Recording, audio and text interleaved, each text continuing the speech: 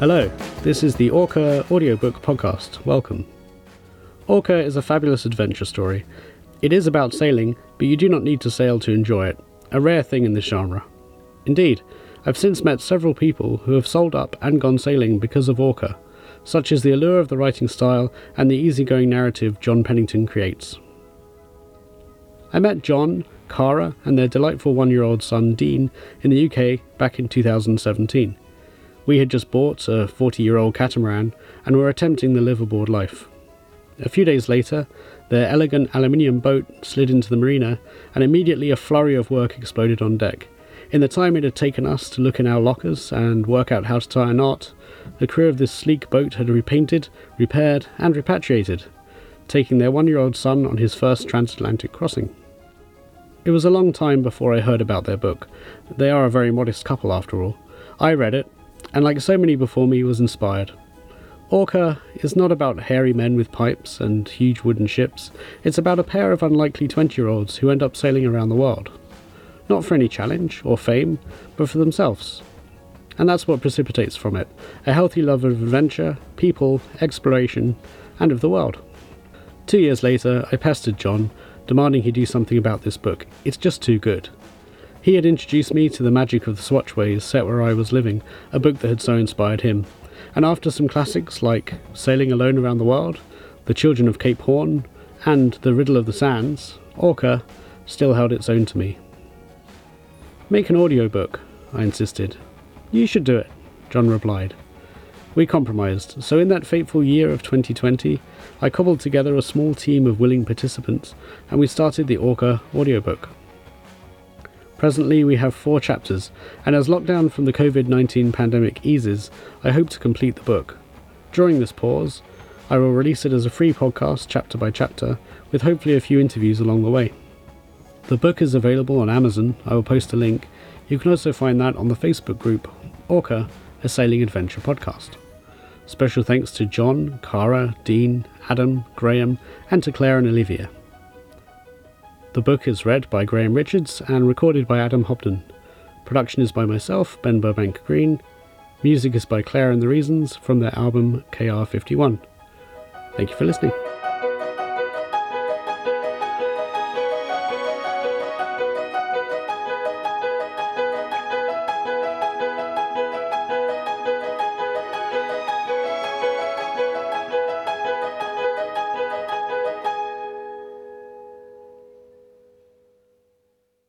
Author's note. I feel that 2 preemptive apologies are in order. The first is for the meandering nature of this narrative. The story wanders not because it's disorganised, but because it is a tale of wandering.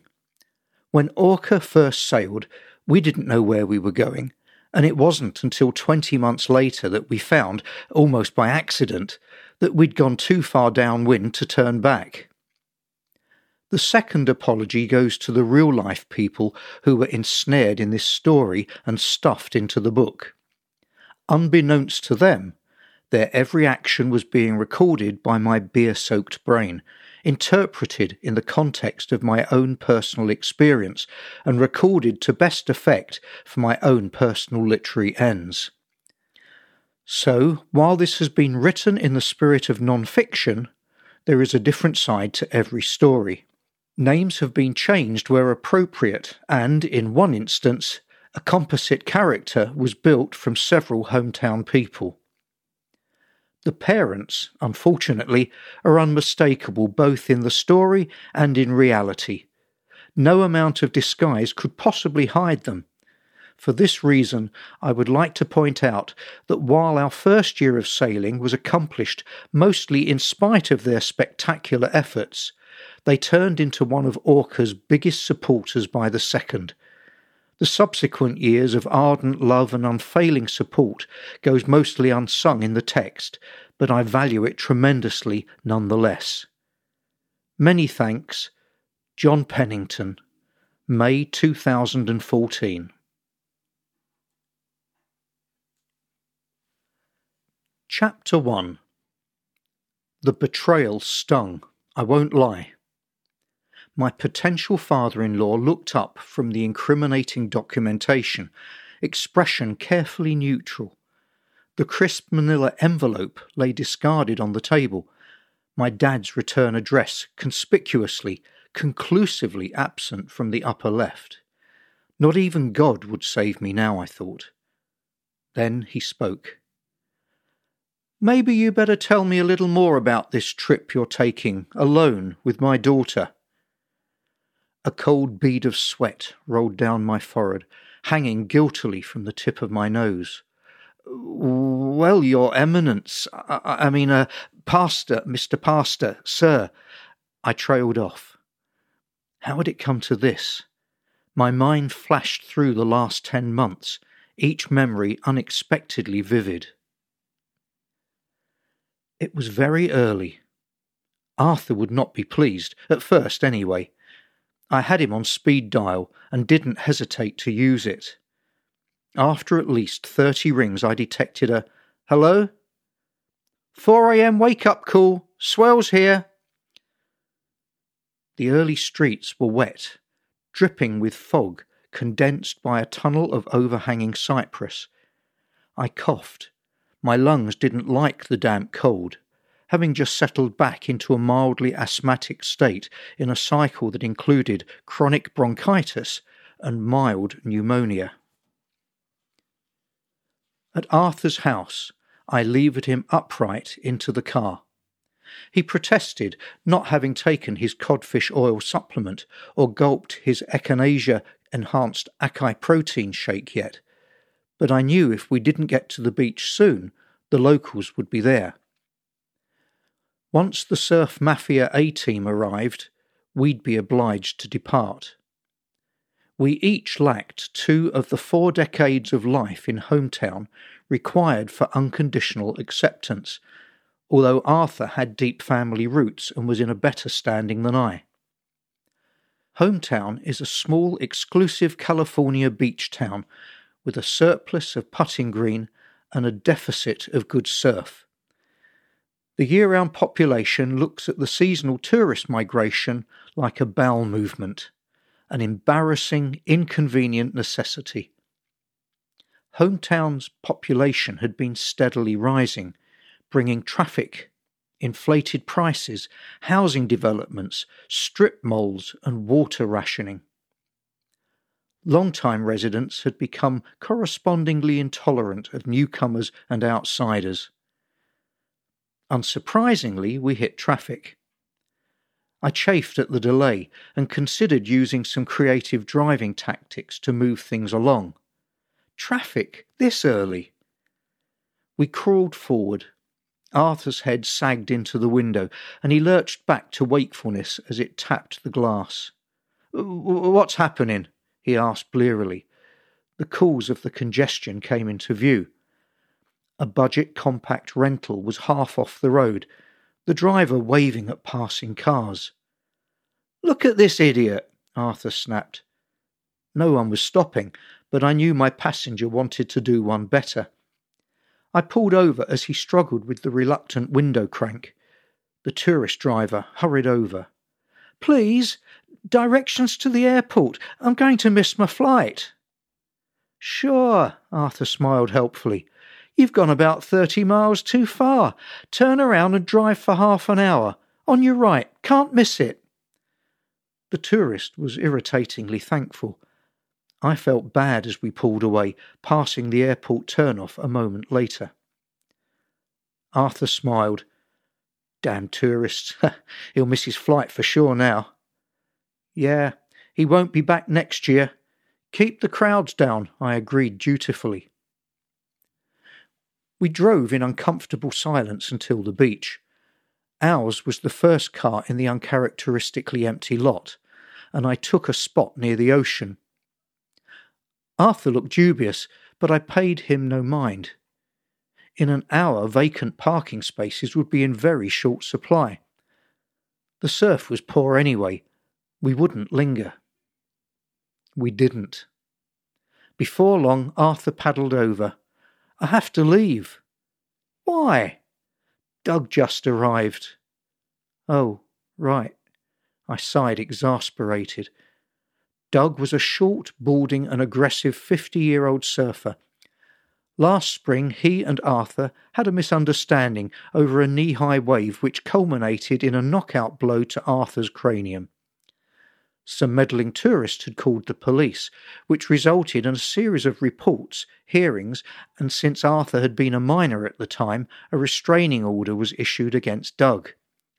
Unfortunately, Doug had lived all 50 of his years in hometown and was consequently much higher on the pecking order than Arthur. This effectively reversed the restraining order, requiring Arthur to defer to Doug whenever the 50-foot radius was in danger of violation.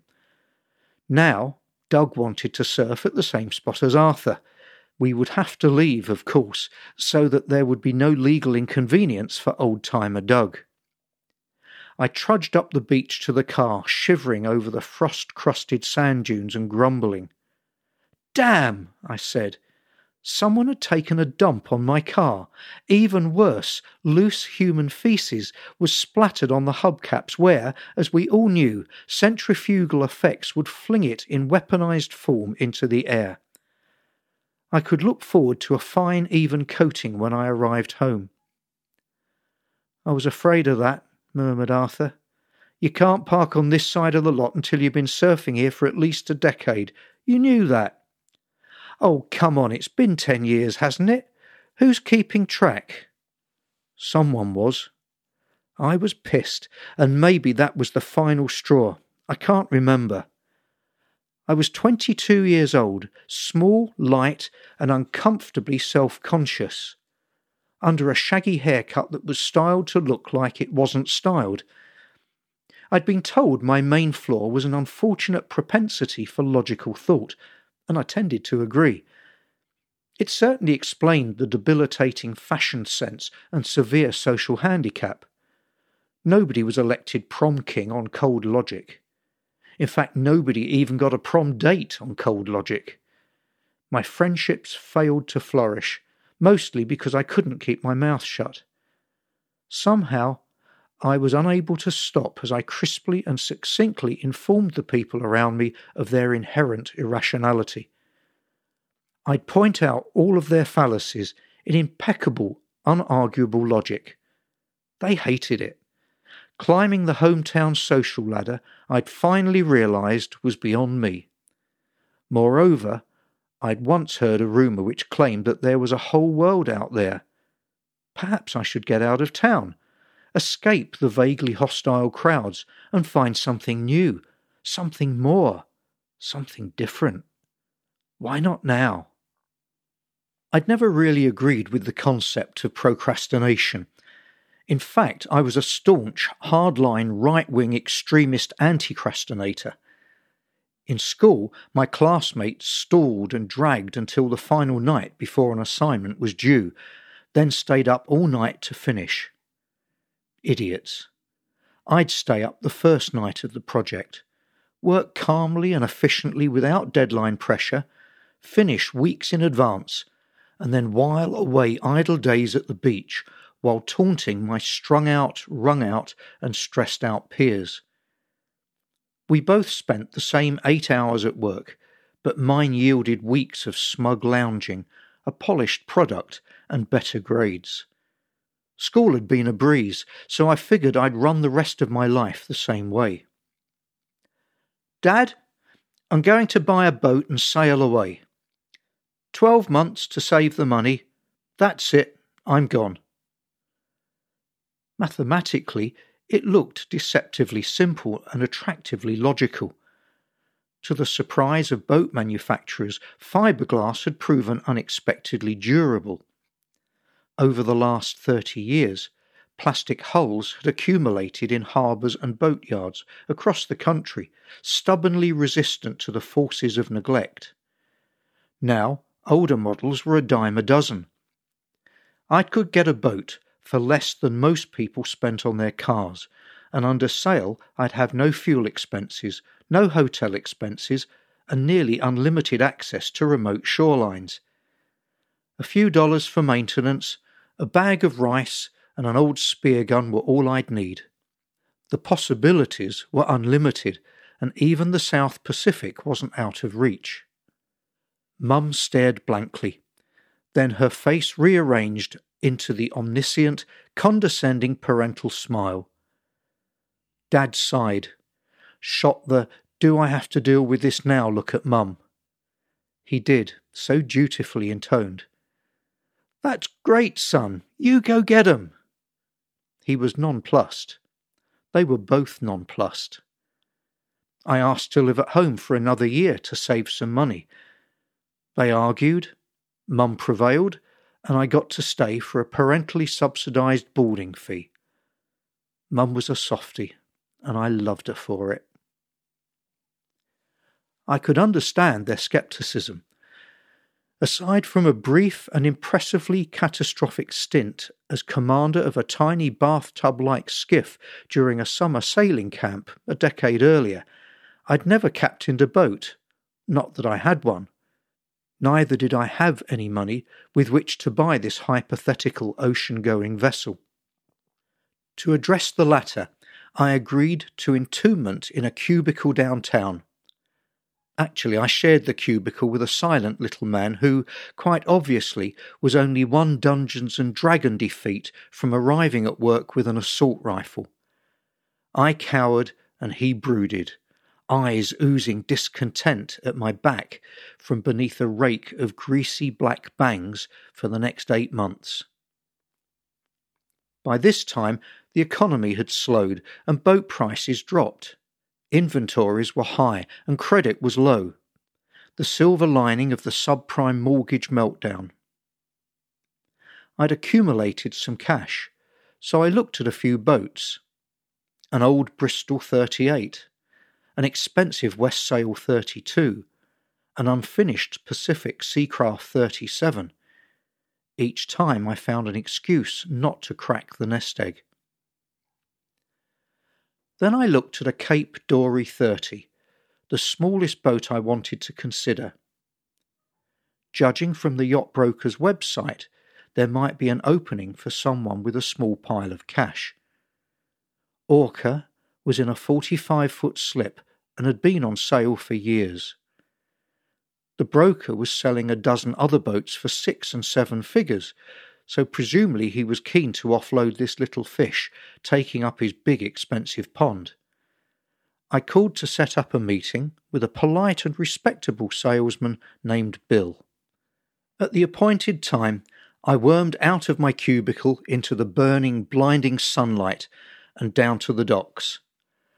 A smartly dressed man slithered up, fresh from the neighbourhood golf course. Where's Mr. Pennington?" "You mean my father?" "Yes, the person I'm supposed to meet who's interested in purchasing a yacht." "That's me, John. I want to look at a boat." "You? Me?" "You." He raked me with a disdainful beam, then turned it on my car, which was rusting away happily outside his office among a herd of BMWs. Bill whipped out his folding flip-slider touchscreen voice-activated BlackBerry with a flourish and engaged his Bluetooth headset with a smart double ear-tap salute. He mumbled something into it, probably telling his secretary to cancel the tow truck, and turned back to me. You want to buy a yacht. Someone will be co-signing for the loan. A rich uncle, perhaps. Well, no loan. Cash. Cash? I see. His eyes lit up. Perhaps I was the last of the Silicon Valley millionaires. He turned aside, fiddled with a knob on his earpiece. "Clarice, put on some coffee and don't cancel the croissant order after all." He cleared his throat. Once again the bright and engaging person with whom I'd spoken on the phone. "So what can I interest you in?" "I have a beautiful McPherson 68. It's got 4 GPSs, exterior underwater cameras, fully gimbaled satellite dish receiving 700 channels, broadband internet, 96-inch plasma flat-screen television, 4-way outrigger side-scan forward-looking infrared multi-beam fish-finding sonar, plus a full wet bar. Price to move at an attractive $2.4 million. His smile was full of hopes, which I dashed. Actually, I'm here for a look at Orca, if you don't mind. Oh, I see. In that case... He pulled out a large jangly keyring, laboriously extricating a small tarnished key. Berth A60. Just slide the key under the door of the office when you're done. Orca was in a shady back corner. She had one mast, bronze ports, a modest bowsprit, and some once-varnished teak trim. I stepped aboard, and she dipped under my weight. A sliding companionway hatch led below from the cockpit. The cabin was arranged like a short hallway with galley, bunks, and head along the edges. A removable table socketed into the floor, but made moving about difficult. The floor was 18 inches across at its widest point. There were no electronics, aside from a low-RAN receiver, which, if archaeologists and carbon dating can be trusted, was a system used by ancient navigators in the late 1970s and early 80s. It wasn't love at first sight, but I couldn't find an excuse not to make an offer. She wasn't special, just solid fiberglass construction and 30 years of good maintenance. I proposed half the original asking price, cash. We went to the bank. I bought a $20,000 cashier's cheque, and Bill bought me a bottle of cheap champagne and wiped his hands of the whole affair. I called him with several questions the next morning, but he didn't answer and never returned my calls. It was around this time that I experienced the single social triumph of my life. I landed a girlfriend. In fact, a hot rock climber girlfriend. The hometown social establishment staggered, astonished. Cara was nothing but a waif, although she ate 2 meals for every one of mine. Long and lithe, she was somehow oblivious to her effect on the boys around town, a fact I exploited during my well-planned and impeccably executed campaign to capture her attention. Despite the long odds, at least 14-1 by my calculations, I'd succeeded. Cara had been born partially deaf, but had learned to read lips. She was also nearsighted, which created an interesting effect. Without her glasses, she couldn't hear me speak. By the time I found her, she was adorable and completely innocent, shielded from the world by nature and by nurture. She did have one ability that was very impressive. She could walk into a house, sniff the air, and list in order the 3 meals last cooked or eaten there. This feat was invariably followed by a string of polite but persistent questions about leftovers. So I had a new boat and a new girl. Since her father was the pastor of the local church, I couldn't wait to combine the two, preferably out at sea, maybe on a deserted island. Back home, the parents were still unmoved. "Ma, I've got a new boat and a new girl. Things are really looking up. I'll just save some more money, get some bits and pieces for the boat, and then we're going to sail away. 3 months, not a day more." "That's great, honey. It is very important to have dreams." The less money we spent, the sooner we could leave. That was my excuse anyway. Orca's sails were old, yellowed and soft. The staggering cost of replacement precipitated some creative thinking. I did a bit of math, another bad habit I'm told, and decided we could save a bundle by buying a sewing machine and making our sails from a kit. The stitching swerved drunkenly across the seams, so we ran them through again. Thread was cheap. These sails would be extra strong. The reinforced corners, in places 10 layers thick, were like plywood. I used a hammer and nail to pre-poke each hole, then a pair of pliers could coax the needle through. Kara's mother, originally thrilled to find us at work in a familiar field, watched dubiously. Apparently the hammer, nail and pliers technique was not part of the standard seamstress skill set. I started to learn about outfitting an ocean-going boat in general, and more about Orca in particular. We needed power, both propulsion and electricity. I'd been avoiding the engine, but eventually I popped the hood. Tubes and wires snaked, twisting in untraceable whirls of oily machinery. How did it all work? What spare parts should I bring? Clueless, we looked for the solution in a bottle of rum. I half-jokingly, half-drunkenly proposed we could simply row little Orca if the engine failed, and this idea gained favour in inverse proportion to the quantity of rum remaining in the bottle. Who needs to stock spare injectors, impellers, igniters, intakes, inceptors and incinerators? I could only find one 10-foot oar, but we lashed it on deck and toasted the backup engine anyway. I won 2 used solar panels in an online auction and wired them up.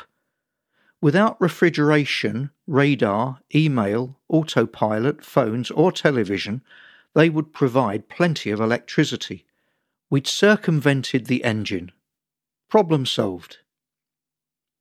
We still needed some way to automatically steer the boat. Damned if I was going to sit at the helm for months on end. Eventually, a wind-operated self-steering assembly appeared in the classifieds.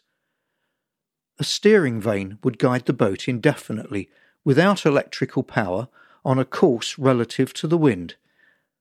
I threw down the paper and snuck out the back door of the office to meet the seller. He was a sad, droopy old man, a Vietnam vet living on his boat.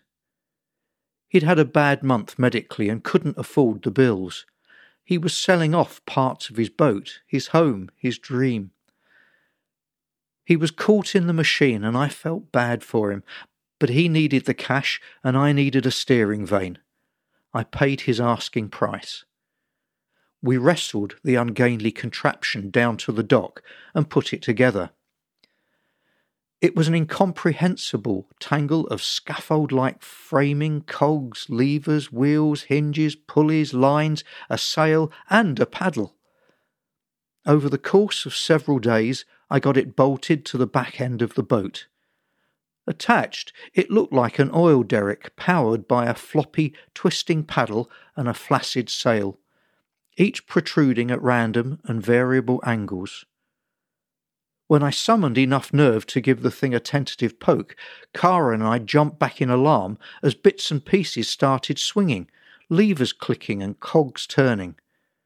It would oscillate for a few minutes, swish its paddle and wave its sail, then settle back into pregnant stillness until further provocation. We decided to name him Monty and leave him alone for the time being. The last item on the list was a dinghy. We wouldn't be spending much time at docks, so transportation from Orca to the beach was in order. I rolled out a measuring tape. With our limited deck space, we needed an improbably small dinghy, just over 6 feet. We watched the classifieds, online auctions and yard sales for months before we found one. The sailing world is full of strange lore, superstitions and traditions, ranging from the merely implausible to downright cult-like. Most are in the vein of luck offerings, rules an athlete might follow before a big game. What to eat, not bananas. How to dispose of liquor, either break on the bow at first launching, pour into the sea at the beginning of a voyage, or otherwise drink deeply and promptly. When to lick the mast, to avert bad fortune, like knocking wood. Sailing tradition has long held that boats are female and that each has her own personality. At first I was sceptical, but lately I'd been noticing that Orca did have a personality, quite a good and wholesome one. If she were a dog, she'd be one of those running the Iditarod, pulling the overloaded sled through the Arctic blizzard, doing her duty until the last breath, when she would fall over dead in the traces rather than quit on us. This dinghy, whom Kara named Coconut, had a less appealing demeanour. She was a spoiled 5-year-old, one of those who might kick me in the shins and then run across the nearest busy street just for attention. Then chasing after her, I'd get hit by a bus, and it all looks like some horrible accident, but it wouldn't be. Kara had found her, neglected for years, in a San Francisco backyard. The owner stood firm and at an outrageously inflated asking price that happened to coincide exactly with our maximum budget for a mint-condition 6-foot sailing dinghy. Except, of course, that Coconut was an evil pile of festering rot, waiting patiently to murder us all in a fit of jealous rage. Still unwise to her homicidal inclination, we brought Coconut home. I spent an inordinate sum of money on mahogany lumber and stainless steel nuts and bolts. Then we refiberglassed much of her hull, replaced the rotten trim, refastened all of the bronze, and repainted the hull. There was almost nothing left of the original dinghy except her evil soul. We went down to the marina, stepped the mast, rigged the lines, rudder and sail, loaded a 12-pack of beer, and pushed off. Coconut quickly accelerated to warp speed. Kara whooped, "She's so fast! Isn't this great?" A gust of wind washed around us, pushing us at an impossible velocity towards an extensive and jagged pile of broken concrete and rusty rebar. I shoved the little tiller left, then right, but there was no response. Abandoning the useless steering, I clambered forward on all fours, the boom whipped back and forth overhead, in an unlikely series of jibes intended, I now realised, to decapitate me. Upon reaching the bow, I jumped fully clothed into the water, bracing myself back to the bow. I dug my heels into the mud and slowly brought us all to a shuddering halt just inches from certain death. I slogged along the shoreline, pulling the dinghy out to the end of a jetty, hoping, by virtue of its length, to get upwind of a parking lot where we'd left the car. Setting off again, I was delighted to find that the steering now responded perfectly. Feeling celebratory, I ripped open the case of beer and drank 6. Aiming generally for the beach, I zigged and zagged, feeling a true seaman at last, master of the elements, a beer in one hand and the kick of the tiller in the other. As we neared the beach, Kara noticed a bit of shore break had sprung up. Being, I boast, an accomplished surfer, I reckoned we could handle it. As I set up the approach, timing the waves, another untimely gust roared through, and we were off again, out of control. With the useless tiller clutched in one hand, I watched in horrified fascination as Coconut headed for the largest section of the shore break at the worst possible time. The implications of this second consecutive double homicide attempt suddenly clicked into place, and I realised we had an aggressively hostile dinghy on our hands. We'd be lucky to escape with our lives. Kara, sitting in the bow with one hand on each rail, cursed in an unladylike fashion. Her father would have been devastated. I curled up in the bilge, closing my eyes as we were lifted and began to surf towards the beach. Things were proceeding relatively well until we neared the hard sand, when Coconut smartly snapped her tiller hard over and we turned broadside, the rail catching 50 gallons of water. I cried, "Abandon ship!" while Kara barked, "Damn it, hold your stations, men!" But I'd lost my nerve, and I dove over the side in a clatter of empty beer cans, landing hard in 2 inches of water. As soon as I was out, I realised it was a mistake, as Coconut inevitably changed course to run me down. At the last second, I rolled out of the way. The dinghy slashed the sand in a 2-foot ditch where I'd been lying dazed just a moment before. We all came to rest as the wave receded. A small group of picnickers watched with mouths agape. I was covered in sand, soaking wet and fully clothed. Beer cans, life jackets, and assorted clothing drifted in the surf 100 yards in either direction of Coconut, who was now high and dry, but full of sand and water, sails still set, sheeted, and drawing nicely.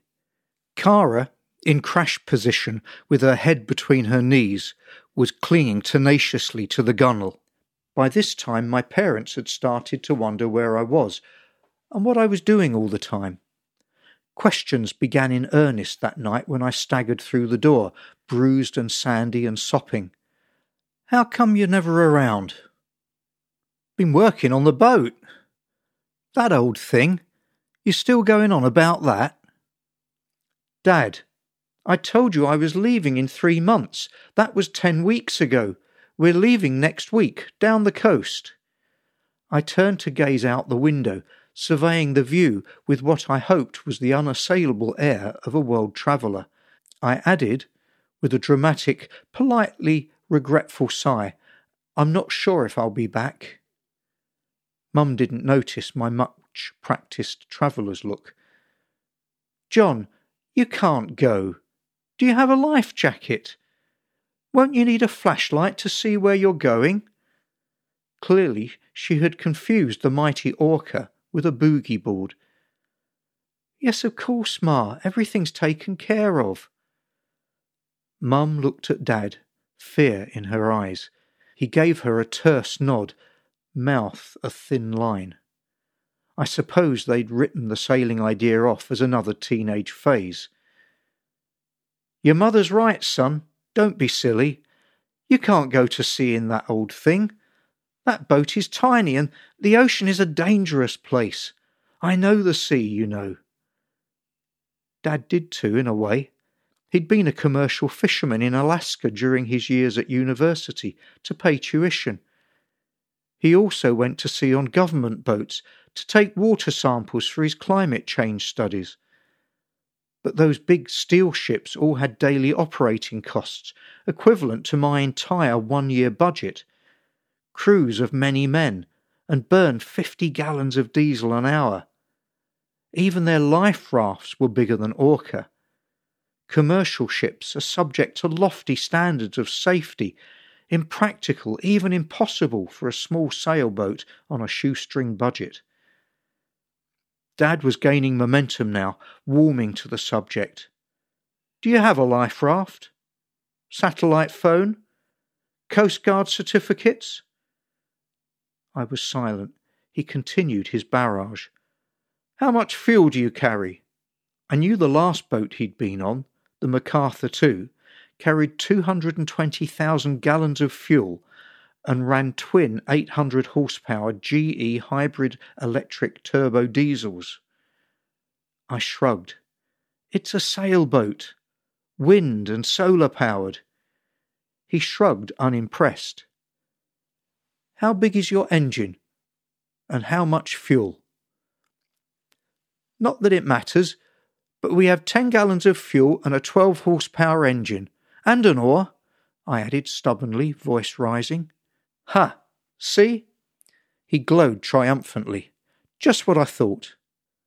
I'd researched big engines, life rafts, and satellite phones, but there was no way we could afford those things. Even selling Orca would scarcely cover the cost. I'd eventually settled for a base model emergency satellite beacon, but that wasn't winning any points with Dad. Where were all these opinions during the last year I'd spent wrestling with these issues? He'd transitioned directly from disdainful disinterest to a full-blown campaign of criticism. I said that he should buy a boat and outfit it for me if he didn't like the job I'd done. No chance, I don't have that kind of cash. You're not going. We were at an impasse. I was going. He wasn't having any of it. Mum was scared. Several quiet days had passed, and I'd begun to think the argument had blown over. Then, coming into Cara's house after work, I'd found Pastor Johnny at the table, the thick manila envelope spilling its contents across his dog-eared Bible. "John, boy," the pastor was looking at me, questioning but not yet accusing, wondering where my brain was, no doubt. I realised it had been several minutes since he'd asked me to explain myself.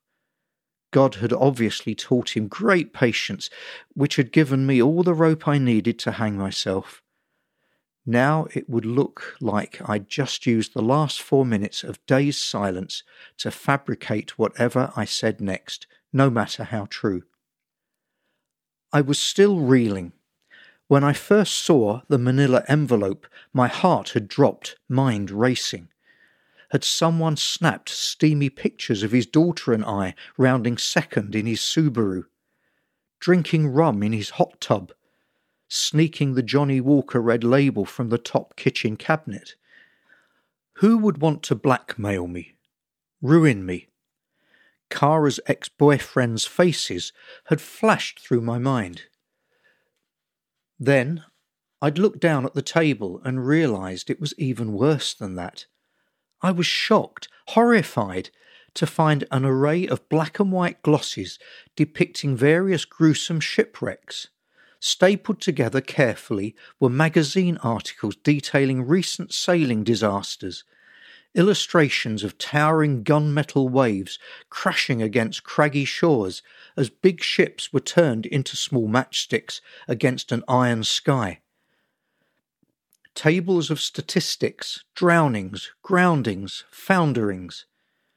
Arrows and notes were added, passages underlined, capsized, pitch-poled, knocked down, stove in, dismasted. Bullets circled, highlighted. The whole organised onslaught reeked of Dad. Sabotage. He couldn't dissuade me, so he was attacking me via Cara, via her father, the pastor. I had to hand it to Dad. It was a brilliant manoeuvre strategically. I was both surprised and outflanked. Pastor Johnny, still superhumanly patient, perused an article. He spun it towards me. "Looks like these guys hit a whale off Baja a few months ago. Sheared off something called a keel and something called a rudder. Unfortunately, they sank. Aren't you heading down that way with my daughter, Skipper?" I gulped, weighing options. I didn't suppose I should lie to a pastor. What lie should I tell? Wait a minute, I had nothing to hide. Cara's dad had always been polite, attentive and understanding during our brief encounters in the past. "Well, sir, boat design is a series of compromises, and there's always some risk in any venture.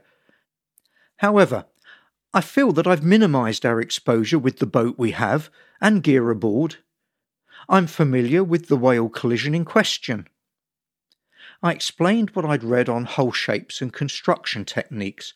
I outlined the reasons for choosing Orca, the differences between her and the boat that sank. We talked about the gear aboard, the emergency beacon, rescue times, budget constraints, bilge pumps and emergency flares. An hour later, we'd covered the backs of the photos with sketches, lists and bullets of our own. Pastor Johnny took a deep breath. "Well, John boy, I don't know much about boats, but it sounds like you've done your homework. We'll just leave the rest up to God, shall we?" I thanked him, pleased and surprised. On my way out, he stopped me. "By the way," he gestured towards Dad's disaster documentation. "Part of my job is counselling if you ever need to talk." I didn't, and scurried out of the house. I'd been literally saved by the grace of God, or at least by the grace of Pastor Johnny, the closest analogue in hometown. I still didn't know much about sailing. Luckily, at my job there was a prehistoric old man, at least 70, in the next cubicle. Joseph was a gnarled old thing with a bird's nest up top, a walnut nose, and a 37-foot boat down at the marina. He was my first seafaring friend, and he was fantastic. With at least one PhD, he was fearsomely intelligent and very accomplished. I'd seen his resume flowing out of the printer, page after page onto the floor, but mostly he played at being a mischievous villain. He was far too valuable to ever be fired, and he knew it, and he made sure everyone knew he knew it. Peering over the top of my cubicle, I could see cargo shorts and an Aloha shirt nestled into the hollow of papers and books. A rubber chicken hung next to a whiteboard, which was packed with symbols I thought I recognised from calculus class, though I'd never seen those long curly F's layered quite so deeply before. He was scribbling furiously from one legal pad to the next, mumbling a constant stream of shocking but intensely entertaining profanity. In the silent office building, the monologue buzzed in the background, punctuated periodically by shouts. The other office workers, all dressed smartly in business casual, feigned innocent deafness. A particularly strident stream of expletives began to issue from his cube one afternoon, drawing the CEO's attention. "Joseph, what's going on over there?" "Got the bastard! It's integrated! No one's ever done it before!" The sounds of a filing cabinet drawer, the tinkling of bottles, the distinctive hiss of a beer bottle uncapping. The CEO was not thrilled to find that his star employee had a case of warm beer hidden in the filing cabinet, but you can't fire someone for treading the cutting edge of mathematics. The marina was walking distance from the office. On Thursday night, race night, I'd crew on Midnight Express. Joseph's job was to stand at the tiller, drink liberally and curse extensively and inventively as things broke, sails tore, lines parted, and each of our opponents darted past to victory and glory, or at least a free round at the pub. Months passed in this agreeable fashion, and I started to get the hang of it. With enough valuable experience, I decided I was ready to tackle the sailing life.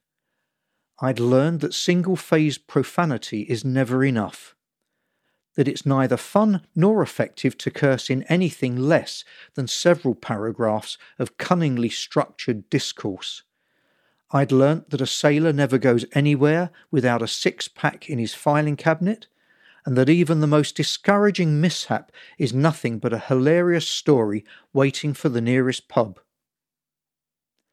With only days until departure, word of a going-away party began to circulate. Gifts appeared on Orca's deck. Several bottles of rum were augmented by a tankard of tequila, 3 boxes of wine, some books, and a bit of cash. There was also an unfortunate abundance of canned chili, which was puzzling. When the third case appeared, I whipped out my phone. Something was up. "Cara, why are we getting so much chili?" "Ah, well, remember the can experiment?" The great can experiment had happened a few weeks ago when Cara bought 1 can of every brand and variety available in the grocery store. She sampled and then rated them on a scale of 1 to 10.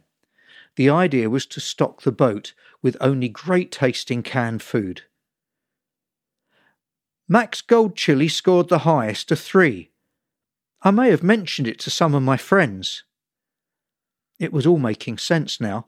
Kara's reputation for a healthy appetite was legendary, and my quest for culinary efficiency had infamously culminated in a 1 meal per day rationing schedule. Dirty dishes were minimised, and the cooking process greatly benefited from several key economies of scale. Kara's friends were understandably concerned, envisioning an emaciated frame, sunken cheeks filled with uncooked rice grains, in a struggle to eke out sustenance while trapped in the middle of the Pacific with her food Nazi boyfriend. Just then my call waiting beeped. "Hang on, your father's calling me." "Oh, that can't be good. Best of luck." I fumbled for a key to switch callers. "Pastor Johnny?" "John, boy. Sorry to bother you, but you better get over here. My house, not the church." I beeped back to Kara. "I'm in trouble." My palms were sweating as I pulled into the driveway. Kara and I walked through the door together, for better or worse, I hoped. The door swung wide and revealed Dad, reading glasses perched above his grey beard, gesturing wildly. Mum sat behind and to his right, the position of a supporting wife, but looking embarrassed. Pastor Johnny and his wife were exchanging long-suffering sighs as Dad rearranged a selection of photos and photocopied articles in front of them, probably a duplicate set to the ones he'd stuffed in their mailbox. "I don't think you appreciate the gravity of the situation, Pastor Johnny." He broke off as we walked in. "Ah, here they are, our little sailors." I detected more than a hint of sarcasm. It didn't take us long to engage. In the verbal fencing, I was unprepared and off balance, stuck on defence. Yes, surprised again. Dad continued where he presumably had broken off. "Look, Pastor Johnny, anything could cause them to sink. Even the toilet is dangerous on a boat. If it breaks, the head could flood and sink them. Then they'd need the raft, the sat phone, and a complete inventory of safety equipment I've compiled for you." Dad glared the challenge at me, and I was ready. "Actually, Dad, if it breaks, the toilet is equipped with a specifically designed anti-siphon valve to prevent flooding, as are all intakes below the waterline." "What if the pipe bursts before the what-do-you-call-it?" "Unlikely. All hoses before the anti-siphon are double-walled and reinforced." "Well, what if it pops off the fitting?" "Also unlikely. All connections are double-fastened with stainless steel hose clamps." "What if it does it anyway?" "There's a backup valve called a seacock. It's attached directly to the hull. Before any pipes or hoses, close that." "What if the valve is broken?" "Not to worry. There's a softwood plug next to all seacocks. It's pre-sized and tapered to fit the aperture should the valve fail. Now," Dad tried to break in, but I held up a hand. "Let me ask you a question." It was time to turn the tables. "You commute to work, 1 hour a day on a 2-lane road. How fast do you drive?" 55 miles an hour. Very safe." I could just imagine the line of angry commuters behind him. "What happens if you switch the steering wheel a half-inch to the left, just for a second? A moment of inattention, a tyre blowout, even a sneeze." "The car goes to the left," he trailed off, his mind racing ahead to the inevitable conclusion. "That's right. Across that thin yellow line into oncoming traffic, where you get into a head-on collision at 55. You're dead. Everyone's dead. Where's your backup?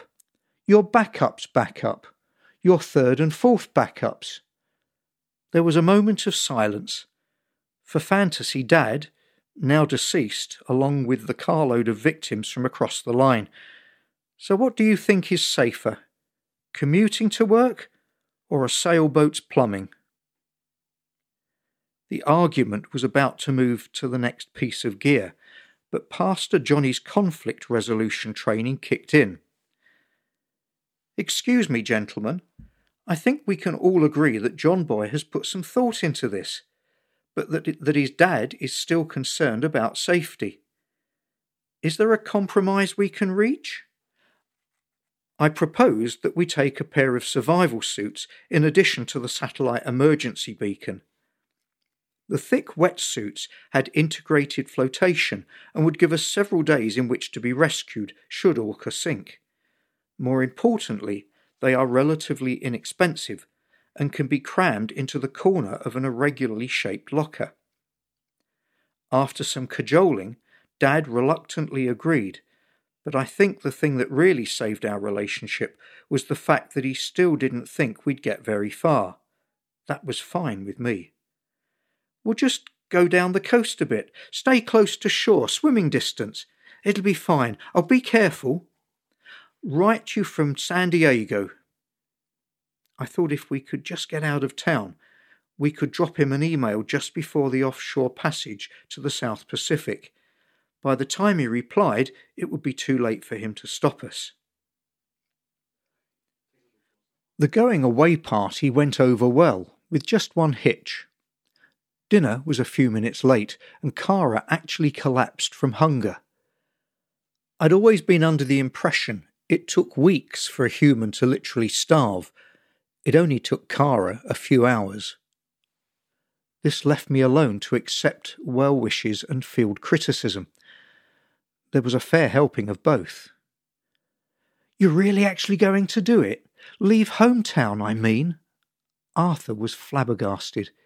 He lived with his mother and his father, who was a big man in local politics.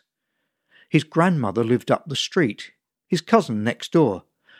24 other cousins, aunts, uncles, nephews and nieces lived within a 3-block radius. Leaving hometown had never occurred to him before. Yep, I said, I'm going to see the world. But why? Why not? Well, if you leave town, then you won't be here. I assured him I was aware of that. His concern was grounded in the fact that hometown was, unarguably, the best place in the world. The local community might never forgive you for leaving town, seeing it as a challenge to its self-perceived best place status, which must be unanimously supported by everyone in town. Living in town is either a birthright or earned through years of enduring the communal cold shoulder, and worse.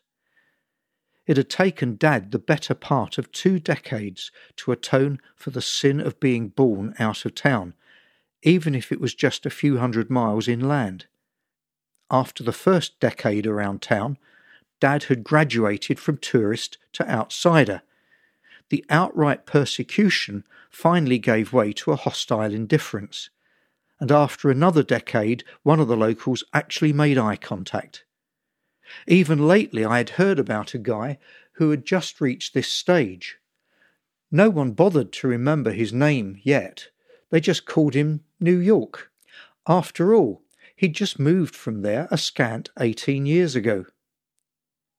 Oddly, it was not known whether anyone had ever actually left town before, or, if they had, they'd never come back, and memory of them had probably been purged from municipal memory. For Cara and I, this meant that leaving would have unknown, probably negative, effects on our social standing. Possible demotion to tourist was a big risk. Plus, no one was quite sure what was out there. Stand in front of the mirror, hold your shoulders back, powder your face, lily white, the old-fashioned way, photograph of your father, watches proudly from the metal box. Step right up in his big shoes.